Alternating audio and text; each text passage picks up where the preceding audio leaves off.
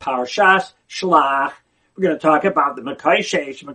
She was Mekoshesh, and they didn't know, and they knew he was Chayiv Misa, Chilul Shabbos, but they didn't know which Misa, right? So they brought it to Moshe, and because they weren't sure what Misa, Vayom Hashem el Moshe, Mos Yuma Saish, right? You're going to kill him, Regoyim Moisei, Bavanim, Skila, that's the Misa he's going to get.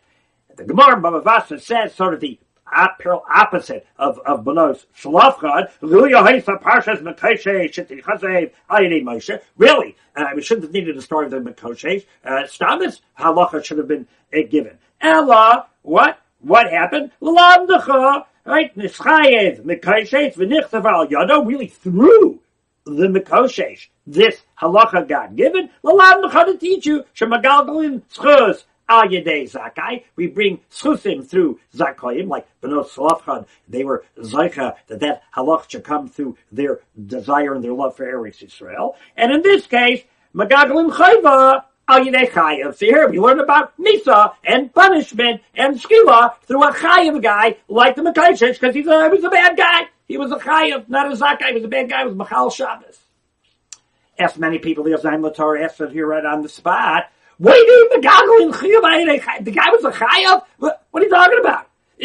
He meant l'shem shemayim, right? Everybody knows, why was he Mekoshesh? Bnei Yisrael were down, they were losing, they lost us Eretz Yisrael, the story of the Meraglim. They thought, okay, no Eretz Yisrael, no mitzvahs, forget it. And Mekoshesh said, okay, I'm going to be Machal Shabbos, and then they're going to see me get skila, and they'll say, whoa, you got to still keep mitzvahs.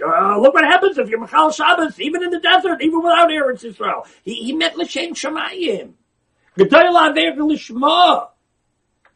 Aver Lishma is greater than a mitzvah shalom Lishma.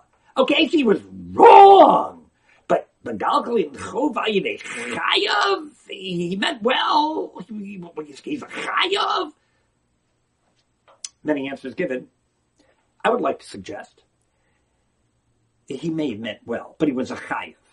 Because you don't teach people Shmiras Shabbos, they say, look what happens here if you're Machal Shabbos. Watch, I'm going to get stoned. You guys want to get stoned to death? No, you don't, do you? Do you just keep Shabbos, okay?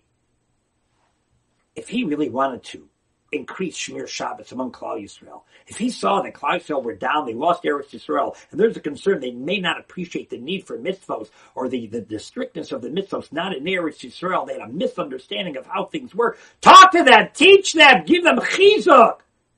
Don't scare them to death. That's not chinuch. That's not helpful.